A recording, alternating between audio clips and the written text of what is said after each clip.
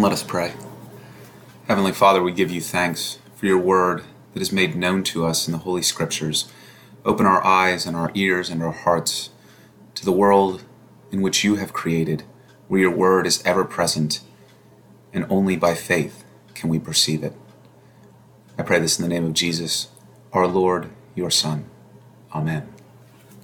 Chapter 16 in the Acts of the Apostles. Paul went on also to Derbe and to Lystra, where there was a disciple named Timothy, the son of a Jewish woman who was a believer, but his father was Greek. He was well spoken of by the believers in Lystra and Iconium.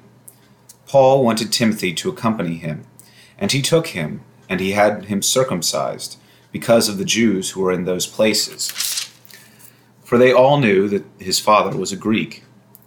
As they went from town to town, they delivered to them for observance the decisions that had been reached by the apostles and elders who were in Jerusalem. So the churches were strengthened in the faith and increased in numbers daily. They went through the region of Phrygia and Galatia, having been forbidden by the Holy Spirit to speak the word in Asia.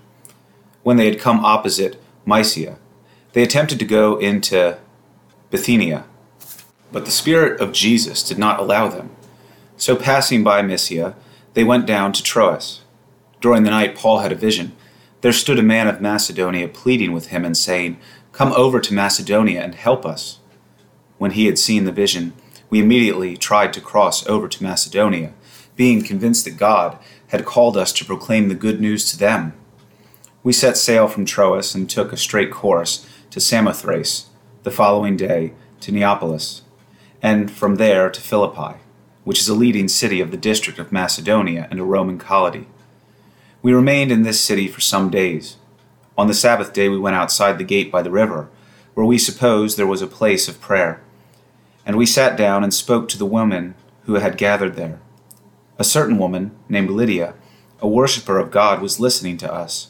She was from the city of Thyatira, and a dealer in purple cloth. The Lord opened her heart to listen eagerly to what was said by Paul. When she and her household were baptized, she urged us, saying, "If you have judged me to be faithful to the Lord, come and stay at my home." And she prevailed upon us.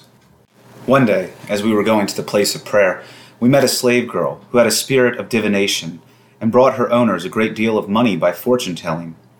While she followed Paul and us, she would cry out, "These men are slaves of the Most High God, who proclaim to you a way of salvation." She kept doing this for many days. But Paul, very much annoyed, turned and said to the spirit, "I order you in the name of Jesus Christ to come out of her." And it came out that very hour. But when her owners saw that their hope of making money was gone, they seized Paul and Silas and dragged them into the marketplace before the authorities. When they had brought them before the magistrates, they said, "These men are disturbing our city. They are Jews, and are advocating customs that are unlawful for us as Romans to adopt or observe." The crowd joined in attacking them, and the magistrates had them stripped of their clothing and ordered them to be beaten with rods. After they had given them a severe flogging, they threw them into prison and ordered the jailer to keep them securely. Following these instructions, he put them in the innermost cell and fastened their feet in the stocks. About midnight, Paul and Silas were praying and singing hymns to God, and the prisoners were listening to them. Suddenly there was an earthquake, so violent that the foundations of the prison were shaken, and immediately all the doors were opened and everyone's chains were unfastened. When the jailer woke up, he saw the prison doors wide open. He drew his sword and was about to kill himself, since he supposed that the prisoners had escaped. But Paul shouted in a loud voice, "Do not harm yourself, for we are all here." The jailer called for lights, and rushing in, he fell down trembling before Paul and Silas. Then he brought them outside and said, "Sirs, what must I do to be saved?" They answered, "Believe on the Lord Jesus, and you will be saved, you and your household." They spoke the word of the Lord to him and to all who were in his house. At the same hour of the night he took them and washed their wounds. Then he and his entire family were baptized without delay. He brought them up into the house and set food before them, and he and his entire household rejoiced that he had become a believer in God. When morning came, the magistrates sent the police, saying, "Let those men go." And the jailer reported the message to Paul, saying, "The magistrates sent word to let you go, Therefore, come out now, and go in peace."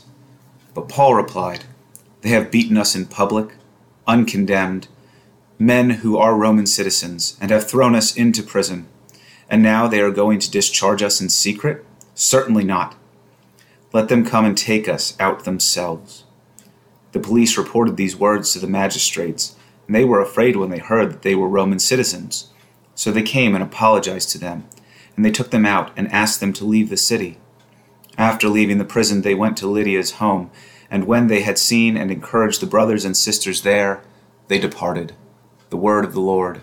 Thanks be to God.